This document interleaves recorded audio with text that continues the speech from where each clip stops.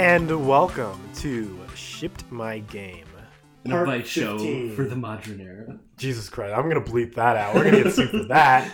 Jesus. Man, my editorial skills are really going into I'm putting them to work today. Yeah, really getting today. Yeah, like not last week, because there was an episode last week, but the week before that, when you had to bleep me there. Yeah, there was some pretty dirty things. I can't believe I said that N-word. This is Jubear, one of the co-hosts of this, whatever this is. Joining me today are Landon and our wonderful guest, Dylan. Hey, you might remember him from his incendiary takes on the Pokemon spectrum, which were desirable. Yeah. You know, yeah. I think we were glad that they were happening there. I think on the grand scheme of things, that Pokemon doubleheader episode could not be possible without your input. Yes, you know? agreed. Oh, jeez. Well, I'm happy I that don't really want to stroke your ego too much. Yeah. But, oh boy. Having that, that third voice, really kind of fleshed out. Very helpful. A lot of that and stuff. So we've brought you on for yet another one because we've got some interesting stuff we want to go into today. But we haven't even really. It's more like he's brought us along. Yeah. On this one. Mm-hmm. Absolutely. I mean, it's 100% correct. I have been filling up that Gmail account with numerous emails. Yeah, I logged in and I was like, man, there's 420 emails here. Which, first of all, nice. And second of all, this is crazy. So, this is kind of an extension to anyone out there, if you like what we're doing and you want to put in some of your input, you might even be on here yourself because you could. Look at here, I think Dylan's really kind of raised the stakes as to that interaction between creator and createe. Yeah. Well, I mean, we haven't mentioned it, but this is his Make-A-Wish. Oh, yeah, he is dying. It was us or John Cena in the way that we are all dying. Yes, it's one of those slow Make-A-Wishes where it's not even really a Make-A-Wish. This is just my Make-A-Wish of just in general. You know, theoretically, any of us can make a wish. Oh yeah, all the time. Yeah. So people be wishing. This is going to be a follow up to, and I know we kind of keep changing up kind of the formula of what this show is. We haven't necessarily been great about that, but I feel like it's been really fun and there's. Well, I think the idea of focusing on these different franchises, what we like about them, what we can change about them, has kind of stuck through here. Yes. So, and this is an addendum / sequel to our Charles Entertainment Cheese episode. Absolutely. But before we get into that, what kind of games have you guys been playing lately? So Sonic Adventure 2. Classic. So this one, it's weird. There's a bad guy and he's a black hedgehog, and he's got hover skates. Is that what those are? Shadows. Yeah. Dude, have you seen that thing where it's there were those Nikes or whatever that were $5,000 and they look exactly like Shadow's shoes? Yeah. No. Yeah, they're sick. There's a steal his. Cut the feed. Cut the feed. Cut the feed. Cut the feed. Cut the feed. Oh my god. No. I almost feel like we have to bring up what just happened. I think this is kind of okay. We don't want to get too into it because there is a level of personal investment in what we are going to say. So I think we will. We'll brush on it lightly. We'll say what happened, and then we'll move on. So we were watching a little bit of Nirvana the show.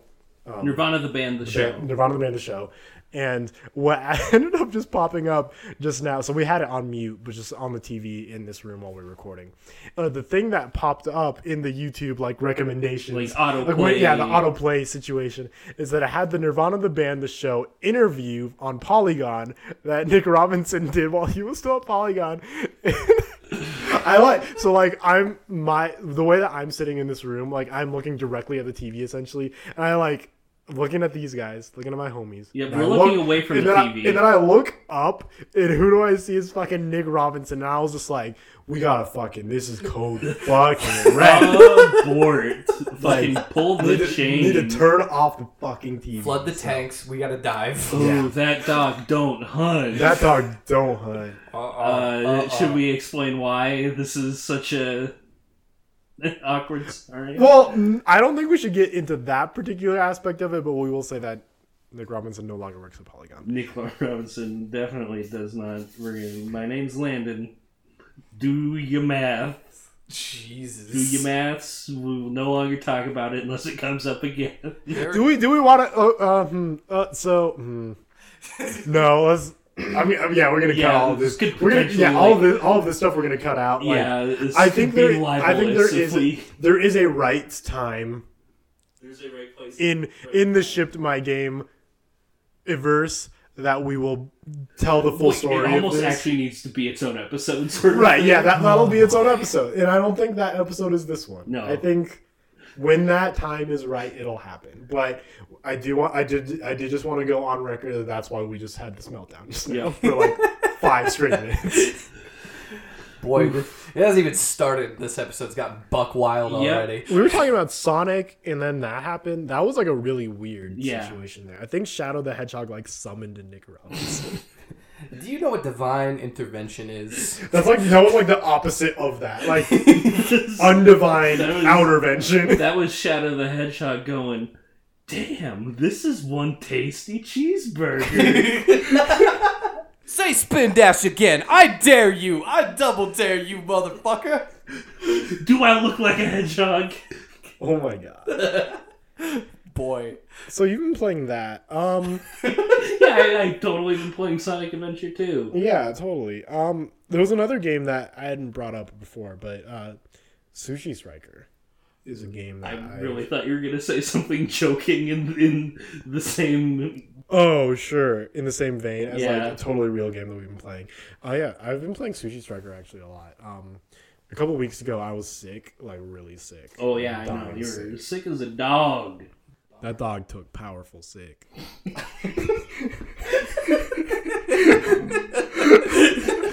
I haven't heard Blake took powerful sick for a very long time. So I think. So we have a friend. We'll say his name's Matt. And that's accurate because it actually his name is Matt. But we have like this running joke in our friend group where our friend Matt like has this term, and I think it's from an episode of Boy Meets World. What he would explain it to us every time that it would ever come up. But like he was sick one time. He like explained to us like he was like really sick, and he was like, "Yeah, I took powerful sick," and we were just like, "What the fuck is that supposed to mean?" And he was like, "Yeah, it's from an episode of Boy Meets World where one of the characters is like, yeah, my dog took sick. He took powerful sick." And I don't know if that's like an actual colloquialism. Can we make it one? So I'm looking it up right now, and is actually this is weird. A book from 1884 of poetry by Melville D. Lancey Landon was his name, co-written by Mark Twain. Hashtag get fucked Landon.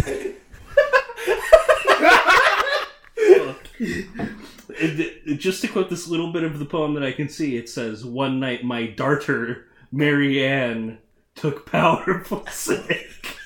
I'm gonna die. I'm having a heart attack. The doctor, he wrote a script and told me to go right off and get it. So I bridled my old mar. ... Bill.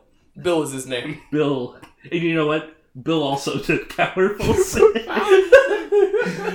So I took powerful sick and I played this game and it's pretty fun. This sushi. You took powerful sushi. Powerful sushi. This game fucking whips screw. I'm actually gonna bleep that one out. Mainly because that puts like a direct through line. Like there's too much of a through line of whipping scrote throughout a lot of these episodes. Just welcome to the whipping scrote cinematic universe. Yeah. Mr. Scrote, I don't feel so good. No, what other games have you been playing lately? Fucking Insane Trilogy. Oh, really? Have you? Yeah, I have. Oh, for real? For sure. Dude, okay, so I'm a big Crash Bandicoot fan. Yeah, for real. That explains a lot. Listen, is that like a type A, type B sort of like this is this puts you on like a personality spectrum. This kid's a Crash Bandicoot kind of this is like, you're one of those people. I grew up playing the Bandicoot games. I loved Cortex Strikes Back was like one of my formative experiences. And the Insane Trilogy is just like a loving just recreation of everything I love about Crash Bandicoot. I feel like any kid that is like overall a really good kid, but at least one time got sent to detention for or in school suspension, that's like a Crash Bandicoot kid. You know? Jesus, you cut to the core of Bear. Like my biggest exposure to Crash, because I didn't have a PlayStation 1 growing up, and I don't think you did either. No, but I played a lot of those games. Like, over to people's houses. So my biggest exposure, and when people say Crash Bandicoot, I don't think of the video games. I think of the dude in the Crash Bandicoot suit. When he went in front of Nintendo, and he was like, "Y'all suck dick." Yeah, suck my dick, Mario. Yeah. I'm a Bandicoot. That's what I. What's up, plumber man? Yeah, that one, that one, and then like the commercial for Crash Team Racing, where they just took that dude and put him in a go-kart, and they're like, "Do your stick, man." That's Mario Kart sucks dick. That's the real Crash Bandicoot. They should have a costume in the Insane Trilogy. Heck, okay. Yes. So I think when they inevitably add Crash Bandicoot to Super Smash Bros. Ultimate, I think the reveal trailer is going to be that guy in the Crash Bandicoot suit. At the Nintendo offices, and they open the door for him. Yeah. Like, no, he's going to be like, "Yeah, what's up, plumber man? You suck." And then the door of the Nintendo headquarters is going to open, and it's going to be the Mario from the Super Smash Bros. 64 original trailer. You know, the one where the So Happy Together one? Yep. It's going to be that Mario like costume. Fucking fucked up, he's gonna open up the sliding doors of Nintendo headquarters. You'd be like, "What the fuck did you say about me, you Bandicoot? Say it again, bitch. Yeah, say it again, bitch. Motherfucker." But all this is gonna be bleeped out, and then and then they're going to get into the fight, and then it's going to immediately transition into the Smash Ultimate graphics. No, here's what it does. They get into a fight and they're rolling around, wrestling on the ground, and they roll over on top of a switch and they fall down into it. And then they both turn to the camera and they're going to say, "The aristocrats."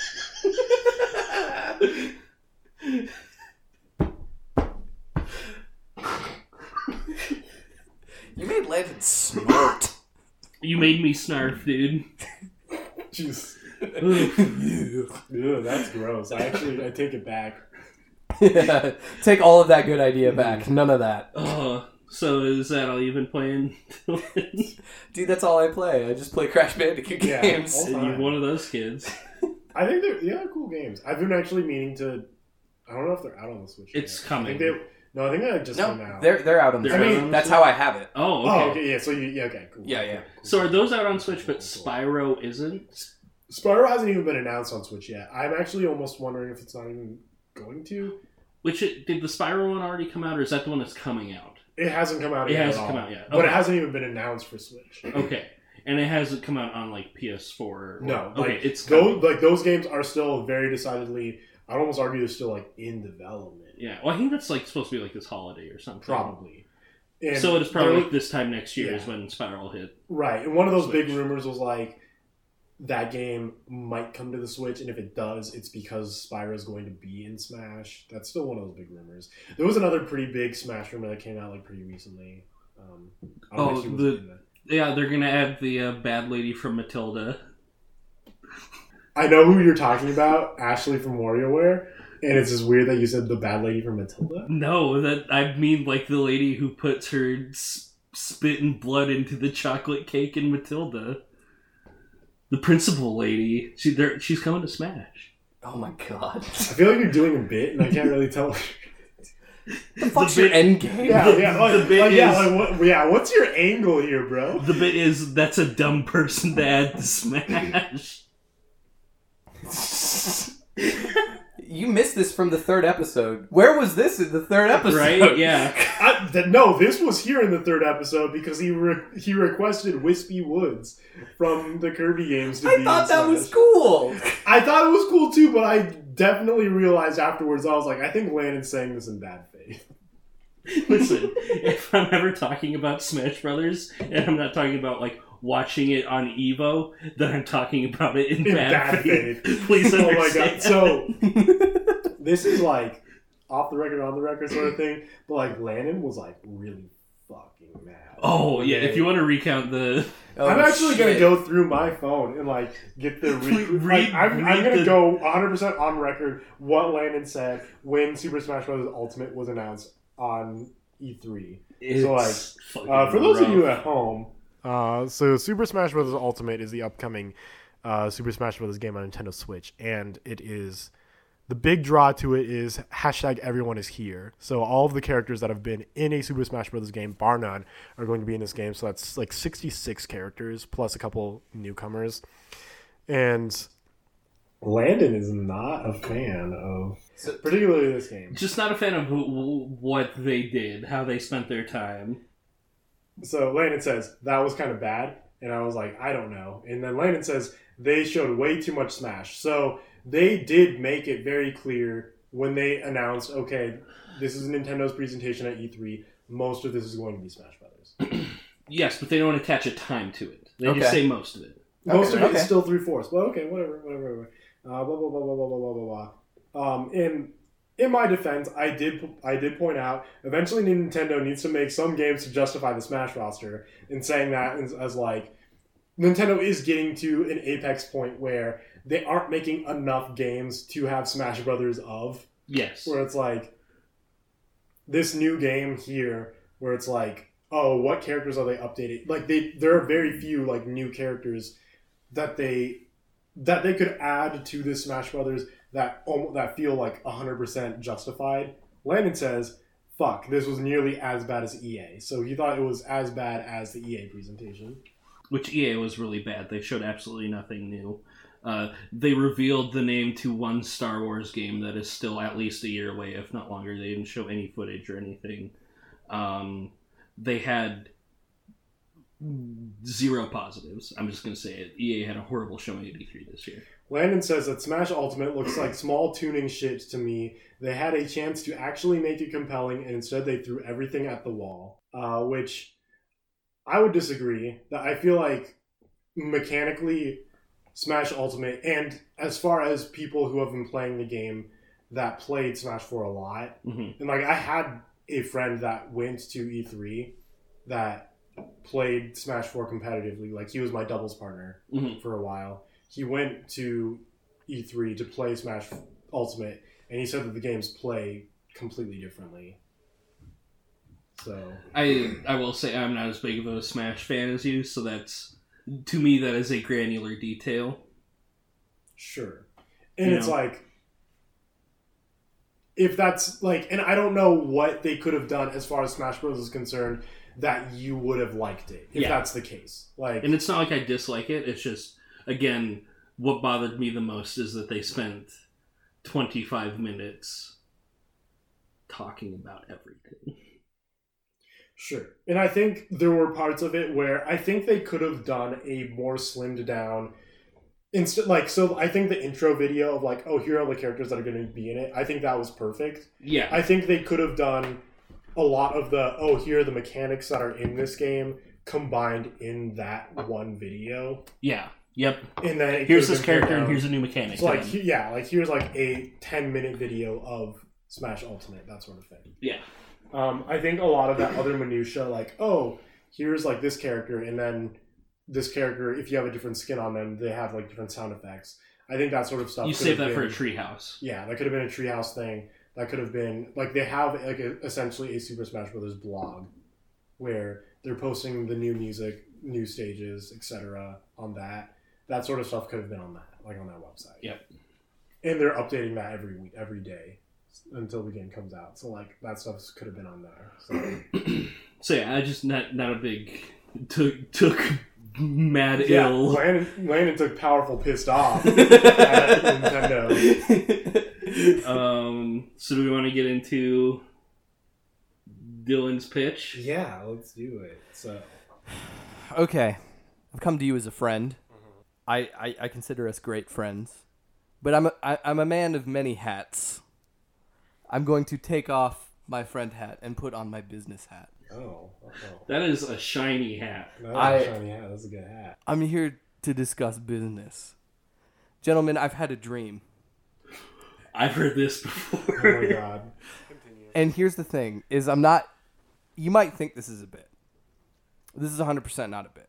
There's bits later. In it. Dylan's got bits. This isn't a bit. I 100% dreamt what you're about to hear.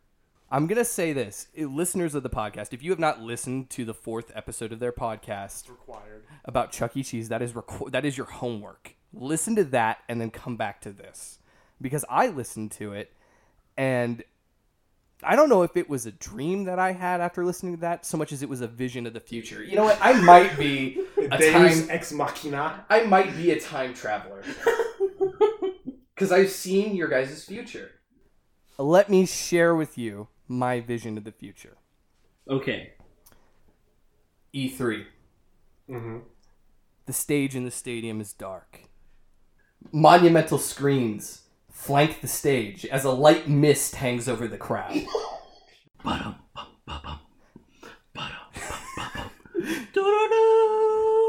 Everyone. Let this man cook. Everyone is in attendance. The year 2020.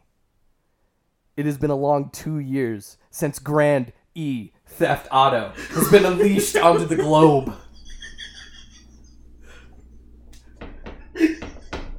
Grand Entertainment Auto!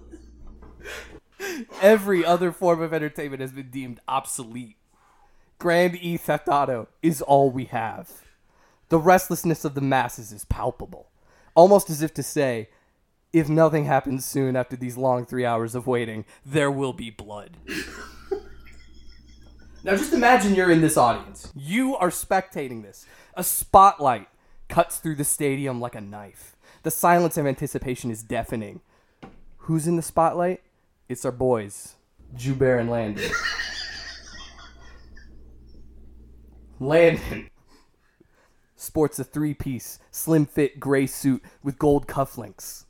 A gold chain with an upside-down cross is barely visible from his open collar. Dark chest hair boldly contrasts with the chain. A fiery, crimson cigar hangs out of his mouth. Yo, they let us smoke here now? It's your fucking show. That's this is all true. that you have. It's the fog from earlier. Yeah. It's vape. His hands are in his pockets. A pair of opaque aviators with mirrored lenses cover his eyes, juxtaposed to the shit-eating grin he wears as he chews on his cigar. This dude came to fuck your girlfriend. This guy fucks. And you are thankful for it. Joubert stands wearing white, slim-fit dress pants, a sky blue scoop neck shirt, and a white, open sports coat. His sleeves are rolled up to his elbows, revealing a smartwatch that appears to be from 200 years into the future. It's perfect. Many diamond and white gold rings make their home on his slender fingers. His glasses are 2 different shapes. One lens is square, one lens is circular, and he has an impossibly confident look on his face. He brushes his hair back and pushes his glasses up. The glare off of his glasses masks his eyes. You aren't sure where he's looking. However, you're pretty sure he's eyeing your mom from the crowd. You shudder at the implication. The boys stride forward as 2 microphones descend from the stadium. Landon is the first to clutch his microphone as he uses his other hand to take the cigar out of his mouth. His Gucci gold watch blinds a small child as he moves to grab the microphone.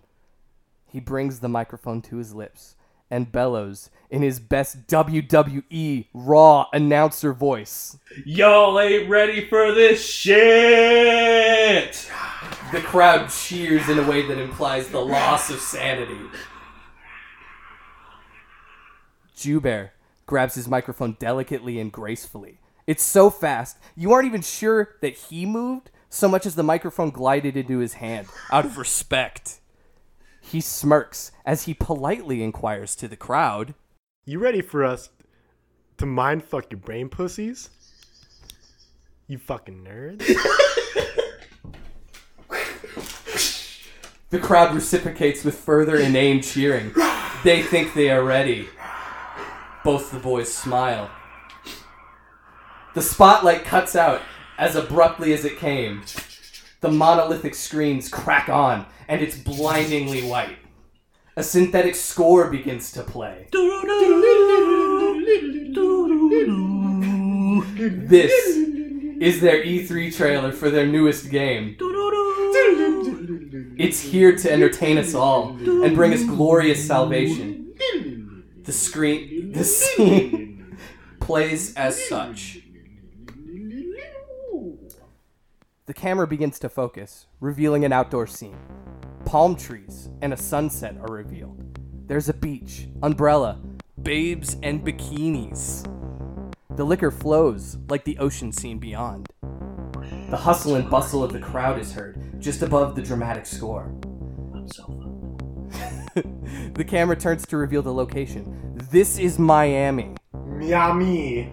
But the time period is indistinguishable. Is this present day? Or is this the distant past?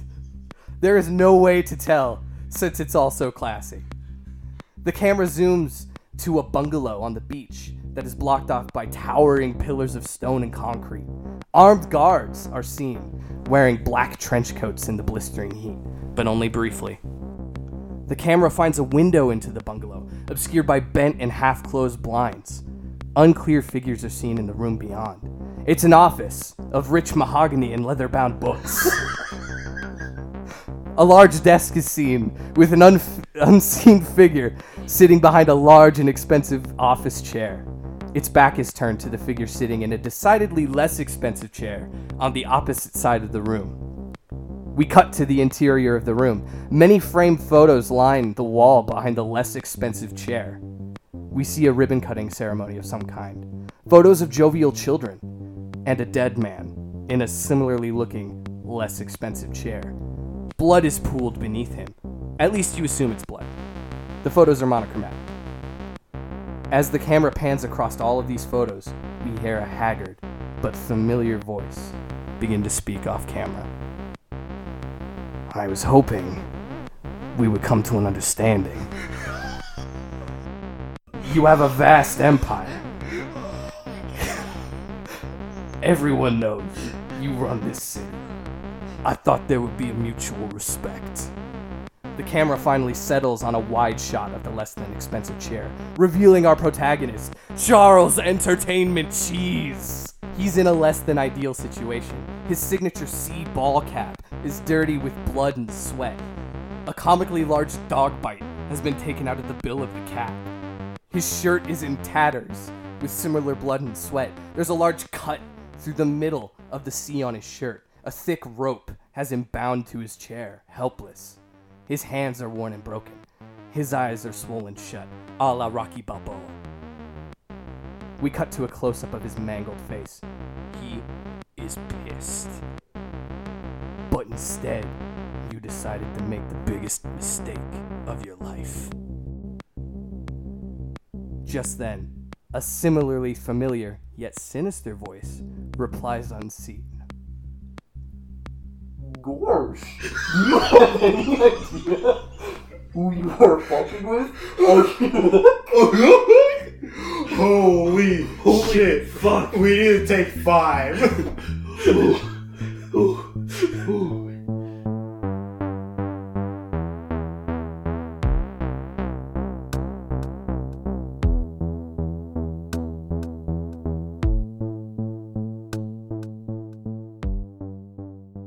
We smash cut to a wide shot of the other side of the room. Goofy stands to the left of the still turned around expensive chair, holding a bat that is covered in Chuck's blood. Donald Duck stands to the right, playing with a switchblade knife in his duck bill. We cut back to Chuck. He smirks. Do you? We smash cut to explosive and frenetic gameplay. Loud and exciting music swells to new heights as Chuck pulls out gun after gun. He mows down crowds of enemies that are hard to see. It is so fast and engaging. We cut back to the room and to Chuck's determined face. The camera pans around as the man in the chair speaks. His voice is also familiar. Oh my God! Oh, I think I have an idea. The camera takes in the scene as the chair turns around. It's Billy Baseball Bat. Alive and well. And what is he holding? He's holding the Keyblade.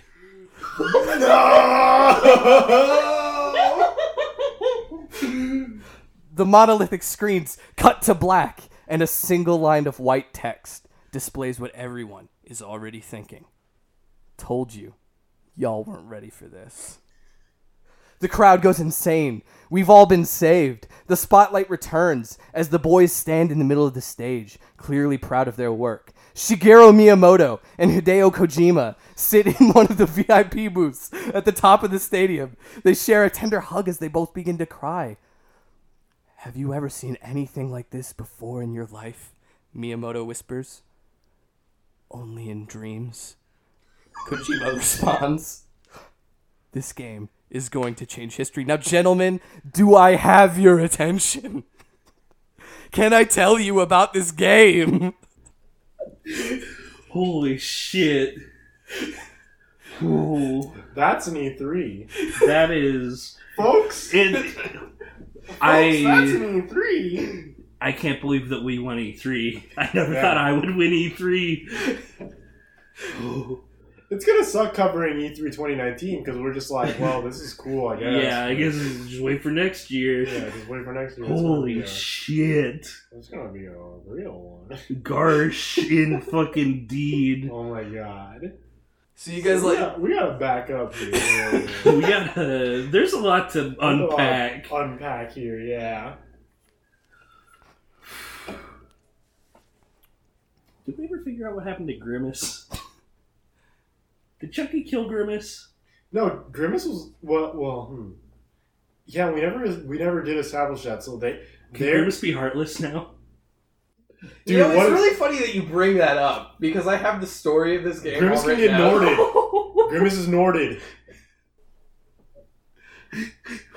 Okay, I want to hear the story of this game. I don't know, Joubert, how are you feeling? I want to hear more about this shit. Give me give me more of this premise so we can start doing this. We gotta start working on it now. So you gotta. Okay, so I have the story. I'm a story guy. That's what I am at the end of the day. As far as game mechanics goes, I have a few ideas, but I'm gonna lean on you guys a little bit more for that. Okay. But the story is gonna be a little bit different than what you would expect based on that E3 trailer, because that E3 trailer is about. I don't know, maybe like it takes place maybe like a quarter of the way through the game. Oh fuck. So that's So what I loved about the original game that you guys developed is that it was very Godfather and Scarface inspired. So I leaned into that a little bit. And also I'm a big Metal Gear Solid fan. Okay. So the game opens with a Metal Gear Solid 2-esque mission where you think you're playing Chuck, but you're not playing Chuck. You're playing Montgomery. Cheese, the father of Chuck E. Cheese. Shit. Oh, wow. So the first level is you're Montgomery in Italy. Montgomery is kind of an idealistic young man, and he's kind of playing the Robin. This is like in his early years. Yeah, he's playing kind of the Robin Hood part. He kind of kills drug lords, criminals, steals from the rich, gives to the poor. And he does this because he's got he wants to protect his single mother and young sister from kind of the corrupt world around them. The unfortunate part is that one of the criminals that he ends up fucking with and not killing is he's backed by a corrupt government. He's by the government, and. We might have to bleep that. And it essentially, the first level is you're cutting through this guy. This guy's compound. You're gonna kill this drug lord, and he goes, you know, if you fuck with me, there's gonna be consequences. And fucking like SWAT team comes in. This government SWAT team comes in. He has to escape. He tries to get home. His house is burned to the ground. His mom and his younger sister are basically strung up in front of the house, like dead. And like it's brutal as fuck, dude. It's like these games been brutal. Yeah, so like, there's a precedent, and you followed that precedent. Oh, dude, it gets worse. So he has to flee the country, and he ends up trying to find a home in the United States of Mouse America, and he settles on Mouse Santos. Is the city that he initially goes to? I'm glad Los Santos made it back into I'm glad the story. It found its way back. And the sad part about Montgomery's life is that he tries to start straight. He sets up a pizza parlor, kind of like what a normal day Chuck E. Cheese would be. Okay. And he is having a good old time, but oh no, the mobster found him. Montgomery has had a good old time. I mean, he settled down. He found a young mouse to start a family with, and they have a newborn son named Chuck. And everything is going to go oh so good until these mobsters show up with a hit squad. Now, they shoot up the place. Monty has the wherewithal to grab Chuck, but oh no, wifey doesn't make it, unfortunately. Ooh. Now, that's a pizza parlor shaped refrigerator if I've ever seen one. Montgomery is very, very, very upset about this. So he goes and he knows that he can't subject his son to this. And he knows from this point on that his life is never going to be normal. But his son might have a chance. So he drops him off at a Catholic orphanage. It has to be Catholic. He drops this kid off at an orphanage, and he begins his war to find out who sold him out to this mobster from another country that is not named. Now, he ends up running into a couple street toughs because he knows he can't do this alone. He's one mouse against an army. Mm-hmm. So he runs up with a street tough mouse named Mickey Mouse. Mickey Mouse's gang is made up of Donald Duck, Goofy, his rabid dog Pluto, Minnie the Maniacal, and Pete the Large. God damn. I like Pete the Large. That's fucking good. Hello, it's me, Pete the Large. But halfway through the game, his mouth gets broken and he says, Pete the Large. But he's dressed like Alex the Large from A Clockwork Orange is kind of my vision for it. That's fucked up. Yeah, exactly. And Minnie the Maniacal is kind of like a Minnie Mouse Harley Quinn kind of a crossover. Is the way that I kind of thought about it. It'd be like that sometimes. So, Montgomery ends up with this crew, and this is where kind of the bulk of his missions will go.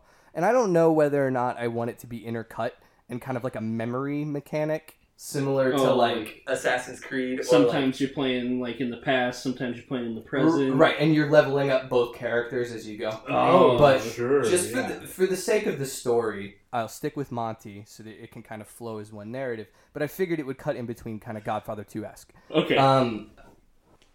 Eventually, Monty's like, we're just going to take out all the fucking gangs. And he ends up coming across gang after gang after gang, and he ends up coming across a small upstart by the name of Ronald McDonald. And Ronnie makes a deal. He stops. His enforcer Grimace is about, because they're really good, is the thing. So is this like because it's in the past? Is it Skinny Grimace? Little Grimmy. Little Grim. Little Grims. I imagined it would be kind of like Eli Roth's character from Inglourious Basterds. Oh, so it's the Bear Grimace. The Bear Grimace. Right. So he runs across them, and they're like too good, and they have the upper hand on this little gang of rough mice and ducks and dogs. And Ronnie decides to make him a deal. And he goes, listen, not only am I going to tell you who sold you out, but I'm also going to tell you where the mobster is. Because he's in the city, by the way. Or let me roll it back.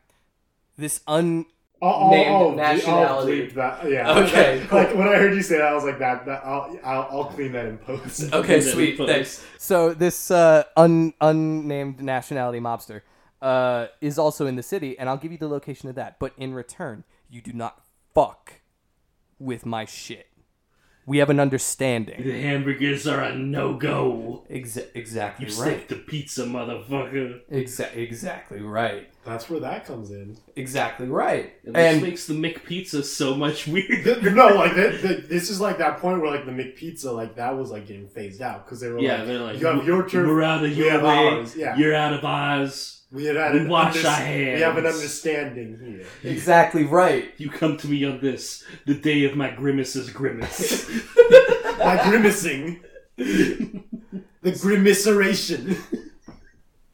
So, and of course, Monty agrees. He's like, yes, I want to know who murdered my wife and who ruined my life and where they are. So, he gives them the name of the one who sold them out in the city. A young, I don't know if he's a jackrabbit. His name's Peppy. And, damn. So, Chuck pays Peppy a visit. And Peppy's kind of a little bitch about it, you know, kind of like in that weird squealy kind of mobster way where he's like, it was just business. What do you do? And then, like, he just, like, stone cold wastes this cat. Like, just, he's done. And, like, it's really humiliating for Peppy. Okay. And just as... and part of what Ronnie had told him is that, you know, there was essentially going to be a sting on his house. There was going to be another hit squad hit. But this time the mobster's going to be in it. So as he's wasting Peppy, you see SWAT team. Like, it's like Zero Dark 30. Like, it's a dark house. Like, laser pointers. They're going, Montgomery. You know what I mean? Like, they're like trying to get a hold of him. And they're in the house. The mobster is just outside. Like, what are you waiting for? And the house fucking explodes. Because Monty knew what was up. Fuck. All of the hit squad's done. It's all done. The mobster's left alive. Fucking Monty helicopters in. And he essentially wastes this mobster. Putting an end to his story. Now, as kind of an epilogue to this section of the game, there is a cutscene where we have a forlorn Monty as the gang is leaving. Okay. Mickey's made out good with this. He's gotten a lot of money out of it. So he's going down to Florida to start anew. Start his new enterprise. Exactly right. But you could even say it's a world that he's got scheming in his brain. Some sort of park. And before he goes, though, as a token of his appreciation, he has his gangster wizard, Donald Duck, harness the power of the darkness and bring back the heartless version of his wife. He is eternally grateful, but something's not quite right about Monty after this. Something's not quite right. He's so madly in love with this woman, but she's not the same, and it's sort of warping him a little bit. And then we get a montage of their life after. You see an empire being built. You see him moving locations to what you would presume to be a pre-Big Cheese, if you know what I mean. Okay. You see the birth of Vivi, Bruce, LaRon, and finally Billy Baseball Bat. And we cut to a final scene of Monty watching the sun go down from his penthouse in the new Big Cheese. And he doesn't look very happy. He doesn't look very happy at all. Kind of looks, his eyes are all sunken in. He's looking in dire straits. And money for nothing. He starts to smile just as the sun goes down the horizon. And he says, I know my life is never going to be normal again. The story of my life is going to be written in blood. But at least Chuck will have a good life. He's going to be spared from this. As that, like, he's saying that, it's like a cut of Chuck back in his own face. In the first game. At least Chuck is going to have a good life. See, the way that's like a voiceover showing Chuck's and then that's face. Where the game ends? No. That's like This is all the fucking montage of the E3 presentation shit. This is the Monty of Heck. So the way that I had it in my mind is that at that point it would fade from Monty's face to Chuck's face, as he's the king of the big cheese now. We cut back to Chuck. He's the king of the new cheese, or at least the new version of the city based on the corpse of his brother. Okay. I almost feel like it would have to be called New Cheese. The new cheese. Yeah, New Cheese City. And I guess the way that I had read it is that he had done away with every other competition. He's the only game in town. He's it, but he wants his empire to grow to be across the United States of Mouse America. Oh, are we? This is Godfather 2. Yeah, no, it's partially Godfather 2. Yeah. So he decides he's gonna see the big mouse in Florida, who rules Miami with an iron fist. Oh my God! The mouse runneth the house. Oh yeah. Fuck. That's the name of the episode. The mouse runneth the house. And he's pretty cocky at this point. He's like, you know what? I'm gonna go down there. It's all good. As far as I understand it, I have a limited understanding of my father's relationship with this mouse, but this mouse apparently had a good relationship with my father. I'm just gonna go down there. I'm gonna see what's up. Just as he exits the terminal, he is ambushed by Cloud Strife and Sephiroth. Oh my God. After a brief battle, Chuck is defeated and brought to the mouse's hideout on the beaches of Miami. There, the E3 trailer kind of plays out. That's its section right there. I like how in this world, Cloud and Sephiroth work for Mickey Mouse. They're fucking it's living. One of them goes back to being a vacuum.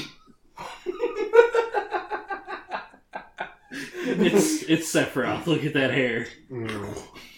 But when he's there, he finds out that the big mouse that he's heard of is none other than his brother, Billy Baseball Bat. And he has no idea. He's like, what in the fuck? I saw you die, motherfucker! Wait. Can I get a clarification? Billy Baseball Bats is Mickey Mouse? Or what? No, he's just the mouse down in Florida. Did he kill Mickey Mouse and take his place? Or is this like some level of story that is not yet? Is this game 3?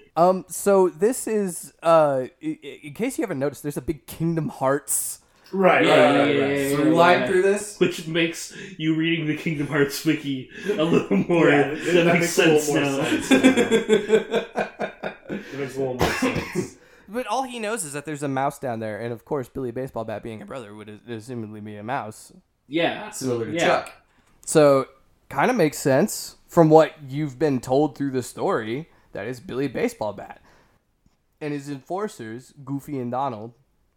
Shucks. Gorsh.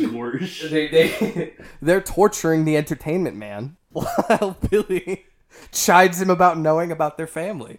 And thinking, you think you could just come in here? You think you could just fucking come in here and that everything would be all hunky-dory? That I'd be little Billy Baseball Bat? Fucking not today, motherfucker.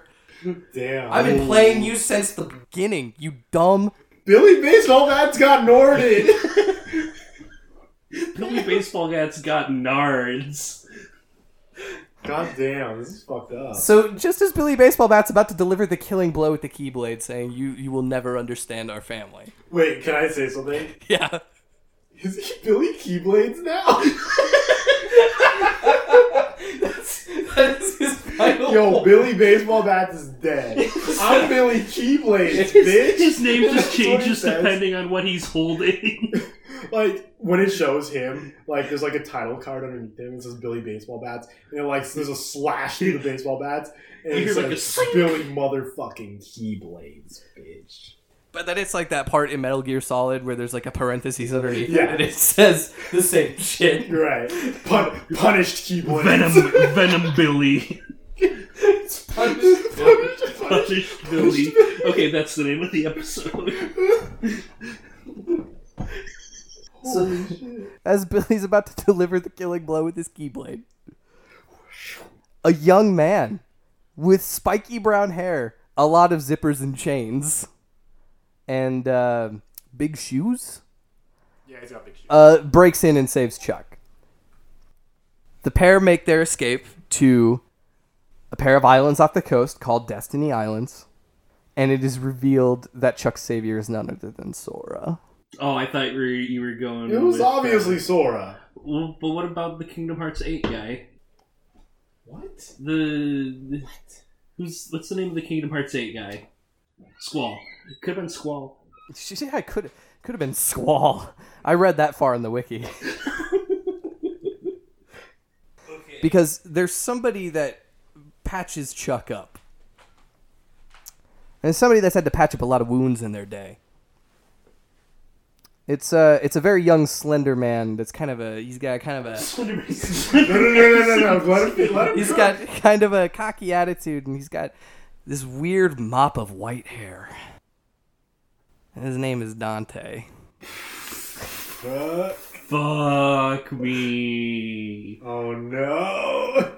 He's got a sweet motorcycle too. Yeah, there's motorcycle levels in this game, by the way. Holy shit. And they both nurse Chuck back to health, and the game kind of begins in earnest, where it's essentially It's an Ernest game. Ernest saves Miami. where essentially Chuck's kind of Ernest cheese.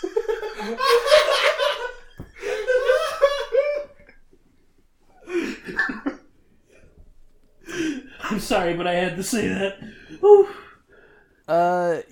Essentially, the game in earnest, and to my knowledge, is basically a Grand Theft Auto Miami Vice-esque DMC-inspired slasher gun shooter game. So combat is DMC, but with like like DMC with the open worldishness of Grand Theft Auto. Okay, I'm not even sure I would play that game. We drop like the gunplay, we drop like that shit, and it's all slashing. The gunplay is done or Devil May Cry, like you hammer a button to shoot a gun. Right. Yes. Well, we got Keyblades now, bitch. Keyblades. His guns are not called ebony and ivory; they are called pepperoni and sausage. Pepperoni and cheese. And so part of the reveal of the game is that the power of the darkness and Heartless are actually from hell. And that's why Dante is here. Exactly right. And Billy is actually dead, but that is the Heartless form of damn. Billy. Fucking A. Yep. You did it. And exactly. So and I was hoping that we would intercut between the Chuck and the Monty story to kind of show like the parallels of who they are as men, but also the fact that Monty, if he were alive, would lament the fact that Chuck is in the family business. He tried to build this world for Chuck to thrive in, but then in that pursuit, he ended up creating exactly the same. And he pulled Chuck aside and he said, "The world is yours." Right, like he like in game 1, he tried to be like, Chuck, this is what I've built so that you can have your own life free from this and build your empire clean from all of this shit. And then, despite it all, Chuck got pulled in deeper than we could ever imagine. And then there were like a couple other gameplay ideas I had before I cut back into the story here. Like I imagined that there would be a boss fight between Chuck and Cloud Strife and Sephiroth, a la Smo and Ornstein, where it would be kind of like a 2-on-1 battle situation. Zack Snyder level of destruction. Oh, fuck. Let's destroy that whole Miami shit. Yeah. The keys are just gone. I had an idea that he would find an ancient blade that could cut through time, similarly to the Master Sword. He basically has Sora and Dante as companions that he can call at any point. And they kind of cut through the nightlife of Miami, fighting heartless demons. Could we get some Drive and some Miami Connection in there too? Oh my god, yes. Okay. So it's actually really funny because we had this conversation a couple days ago where Landon had just like texted me randomly and he was like, we should do a Hotline Miami episode. And I responded, I don't think I would like to do a Hotline Miami episode of Ship My Game. Because what I feel like that would be... I don't want to do that because whatever that would end up being would just be the DLC version of the Chuck E. Cheese episode. Yeah, so this is so it's perfect that we did this because it's like this is secretly also like Hotline Miami. Oh yeah, the reboot. 100%. I mean the aesthetic of it, but like, and so like and then of course you just given the fact that we've already you get to fight like Donald, Goofy, Pluto, Minnie the Maniacal, Pete the Large, Rambio. You fight all of these dudes as like boss fights that are very similar, but like the kid from Hook. Rufio. I mean, Hook is Disney ipso facto. You could theoretically fight Rufio, Dante Bosco from Hook. Listen, if it's the game that I'm making, you're fighting Robin Williams' character. Oh damn! I don't want to do that. This game has been canceled. Surrender. Allow him to kill me. Cry and then just let myself lose the game over and over. So eventually, I imagine that the game would crescendo in you go to the bungalow. There's probably like a secret underground base underneath it. That's where you fight like all of the old. Essentially, you get to the final room. You've killed everybody. You're looking for Billy Baseball Bat because you're like, what in the fuck? And at this point, Chuck is kind of in a bloodlust. I imagine that there would be like he's lost a bit of himself. There would be like a Mass Effect 2-esque Renegade Paragon thing where I would imagine that Goofy out a window. that as brutal as you've been, you lose your humanity essentially, and you get to the final room. Can I go back a little bit? Yeah. I feel like there's going to be one of the missions where you get Billy Baseball Bat's bat back from Grimace. Oh yeah. And you get that re-engineered into a Keyblade. So it's like the Billy Baseball Bat's Keyblade. Oh my god. Maybe that's, instead of that Master Sword idea that I had, maybe that's what happened. Your Master Sword is the Billy Bat's. The Master Sword. It's the Master Sword and it breaks. So then he takes the bits of the broken sword onto the bat to make it look like a Keyblade. He takes it to his wonderful engineer, Bats Geronimo of the Rockafy. He's like, I need you to build me a new weapon. And Bats is just like, well, son, I don't know if I can do that no more. Fuck. So I put that life behind me, and he's like, I need it for one more. Facts. I need it for one more. And he's like, Chuck, you told me that it was one more 100 times ago. Just when I thought I was out, it drags me back in every time. And Fats is like disappointed in Chuck, but like he knows that like as much as he tries to pull back, like Chuck's far gone. Like, exactly. You can't stop what has been started from this whole battle. So like, I mean, he sold his soul the moment. I mean, you could even almost have flashbacks to when he's killing his siblings, and it's like fucking Shadow of the Colossus. Yeah, really, the moment he stepped into the Big Cheese, like he signed off his soul. He was done. And it's not his fault. That's just what happens in the Big Cheese. Like your soul is property of that city. That city takes you over, and that's what his father was trying to save him from. That's the last words he heard. He said, "Son, this city takes you over." So I'm glad that you guys are picking up. It makes you into a monster. You guys are picking up on a lot of the themes that I'm trying to lay down here. I'm looking forward to Chuck being the villain of the third game, apparently. Yeah. So let's go back to this finale. So now that we've established the Billy Baseball Bat's Keyblade storyline. So you get to the final room, and the classic Keyblade is the only thing that's there. But there's a keyhole suspended in midair. And you use the Master Sword Keyblade and the classic Keyblade to, instead of like close that keyhole, you are ripping open a door through space-time. It's like a tear. Mm-hmm.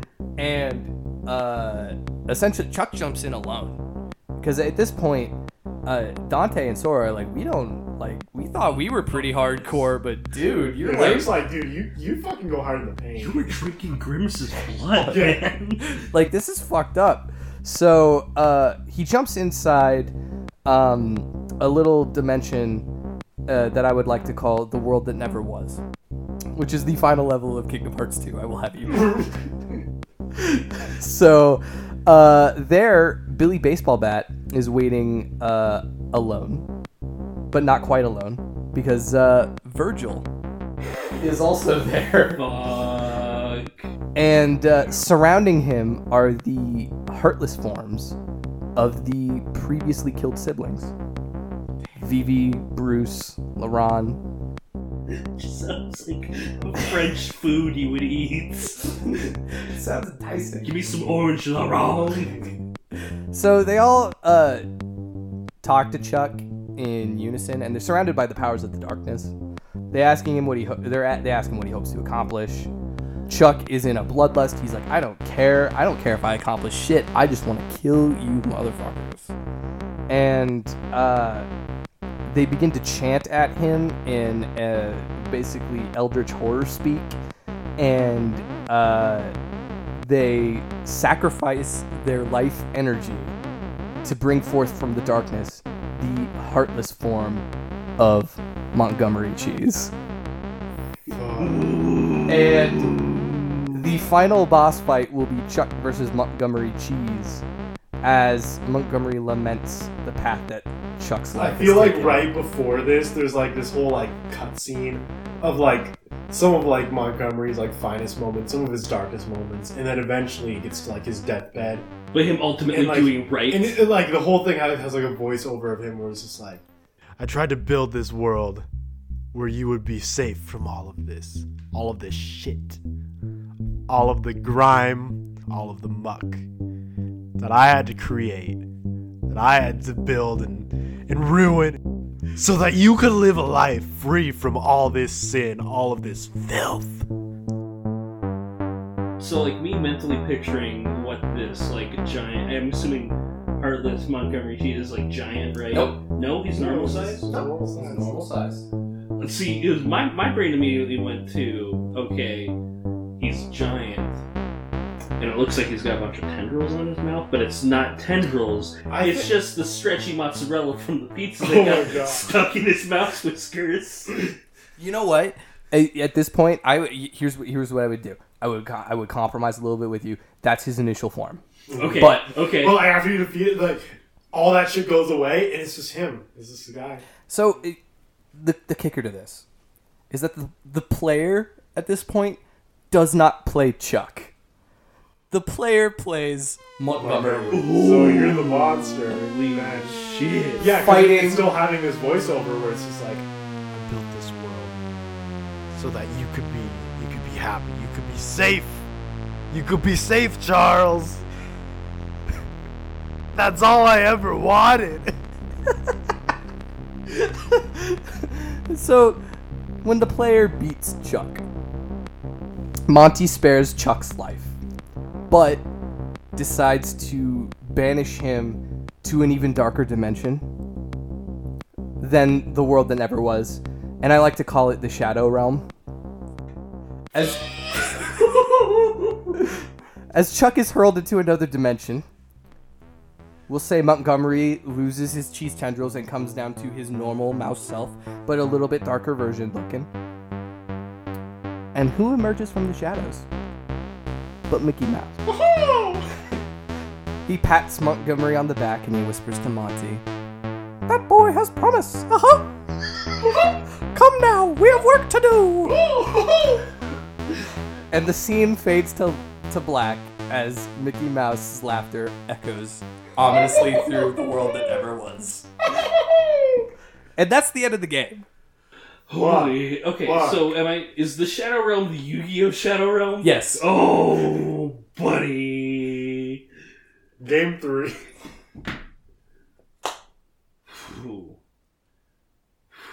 Where do I sign? Holy fuck, guys!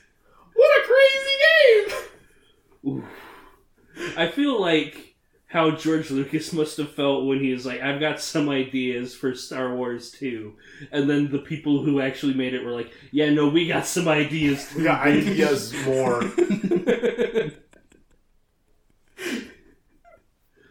Fuck.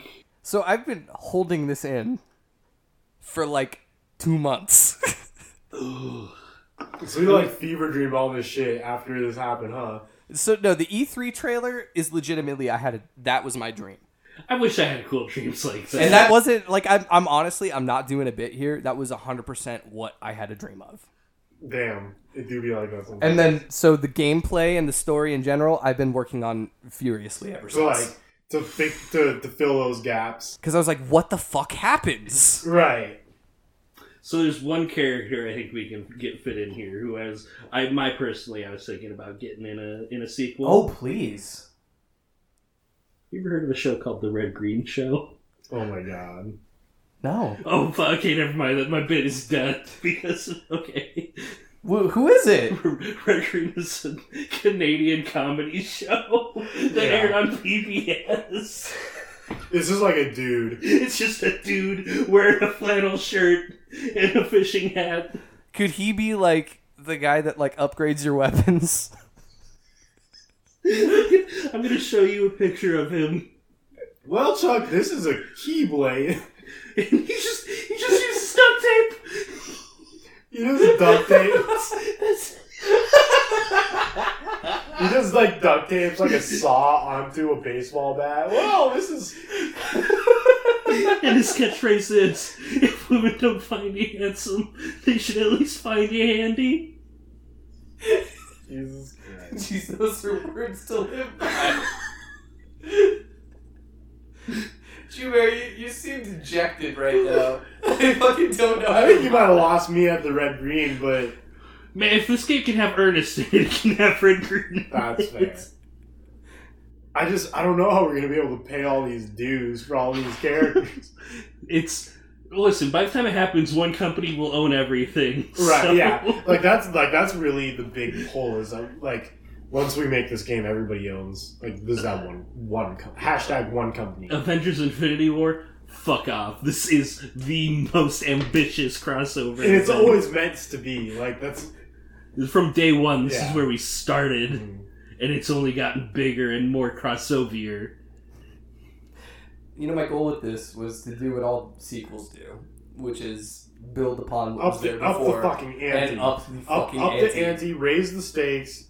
And I think my honest favorite part about this is the duality of like the Montgomery story versus Chuck's story, where it's like Montgomery's story is like that story. Like I feel like the Montgomery story would stay to like the traditional gameplay of the first game, where it's just like this is the story of a mouse who is trying to.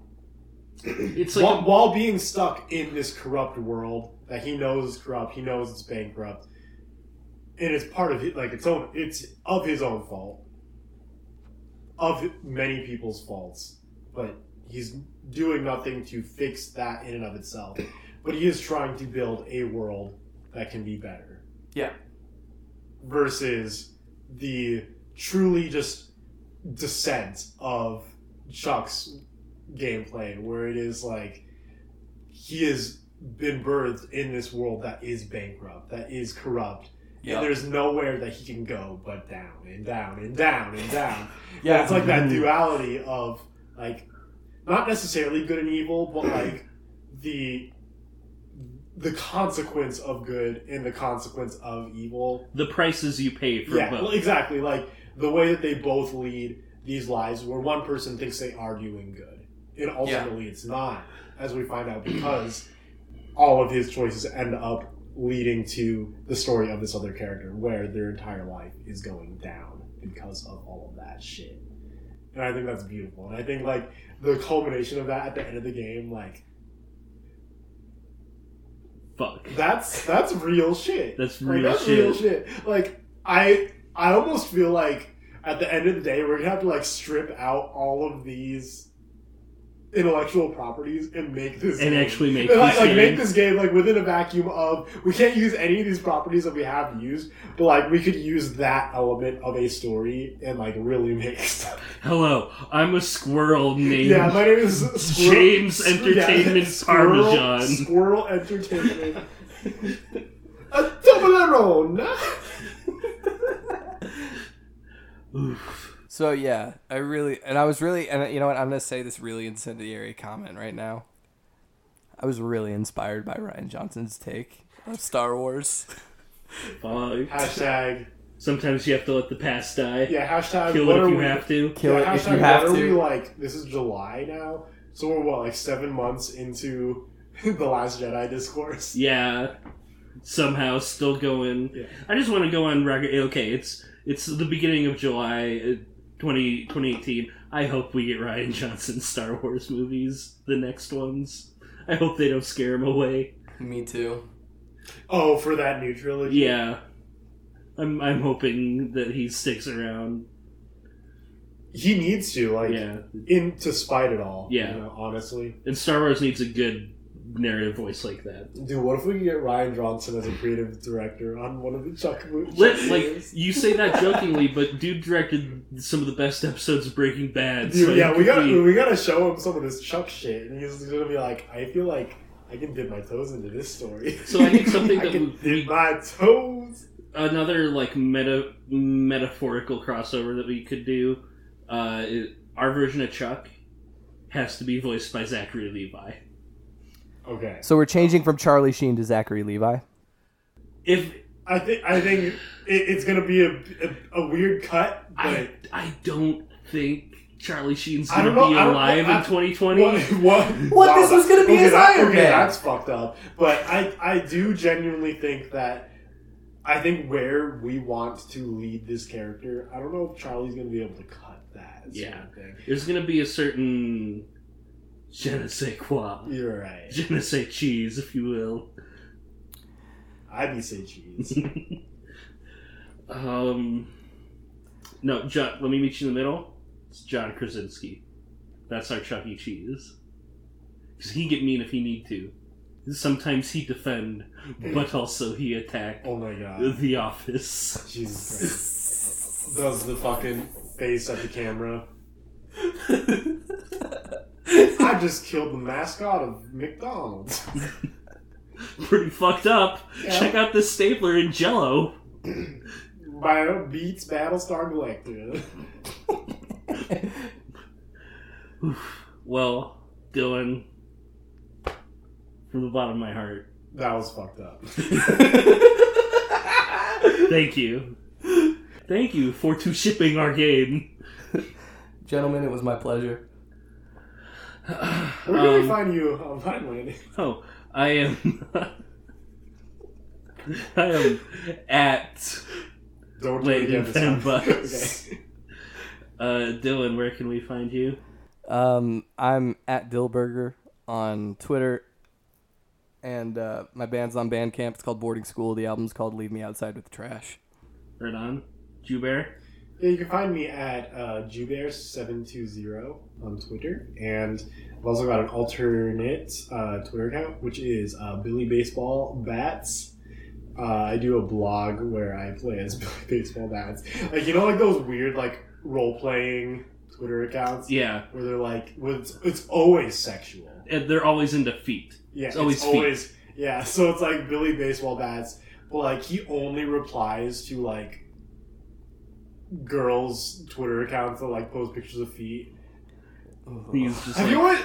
Okay, so this is kind of a tangent, but, like, have you ever thought about, like, those Twitter accounts where it's, like, guys who will, like, send pictures of their penises to, like, porn stars, like, Twitter accounts? Yeah. Like, a porn star will be like, oh, I'm at the beach, or, like, I'm doing something totally normal, because porn stars are also just normal They're people. also just people. Like, oh, I just baked a cake. And then, like, there's that guy who, like, tweets at them. It's like, just here's my dick. Look at my frothy dick. Like, yeah, look at my fucking frothy dick. And it's like, she's, like, having dinner right now. Yeah. And you just, like, you unsolicited just, like, send your penis. Like, it's... Talk about a private dick. That's where we can find you online. Frothy Dicks. Can that be the name of the episode? I don't think we can wait with Frothy Dicks. I think iTunes are just not gonna like. Yeah, I don't think iTunes. Big Steve, Anchor. Big Steve up in the cloud. Also, again, thanks to Anchor for hosting this. Yeah, thanks to Anchor. During E3, they put us in a playlist of like different games podcasts that were covering E3. So that was actually really cool. Super appreciated. Especially because they had to have done that 100% out of pure faith. Yeah. Because if they had actually listened to any of that stuff, they would have heard the Muppet Come shit and they would have been like, this is not a games podcast. Yeah. Speaking of which, we got to do a follow-up episode on that Muppet. We have to watch that movie and then do a follow-up episode. we have to fucking cover that movie. This is your hopefully not covering it in Come, but we do have to cover that movie. All right. Well, again, thank you, Dylan. That was life-changing. Can we get one more like Montgomery, like as like the fade out of this episode, like one more like Montgomery sort of thing that he would say? Like, I feel like that's how the game would end, because like the game ends with Mickey pulling the darkness Chuck, like Chuck being all fully possessed or whatever. Chuck is in the Shadow Realm. No, right, yeah, Chuck. Chuck's in the Shadow Realm. Monty. Isn't Monty defeated though? Or Monty defeated Chuck and banished him to the Shadow Realm. But real Monty is dead. Monty for real is dead. Yeah, this is Heartless. So the final scene, because like after like I would imagine the Heartless Monty kind of just like vanishes or whatever, and kind of like it's ambiguous what happens to Heartless Monty, but real Monty, who died like before the events of Game 1. Like, we go all the way back to, like, that gameplay section of Monty. And this is, like, the final scene. Like, after he does that whole, like, overlooking the city, and, like, he has a spiel, he's got one last, like, scene of just Monty saying something really profound. What's he say? What does he say? Kind of tying in that duality between him and Chuck, and all this evil and all this shit. What does he say? The world is a fine place and worth fighting for.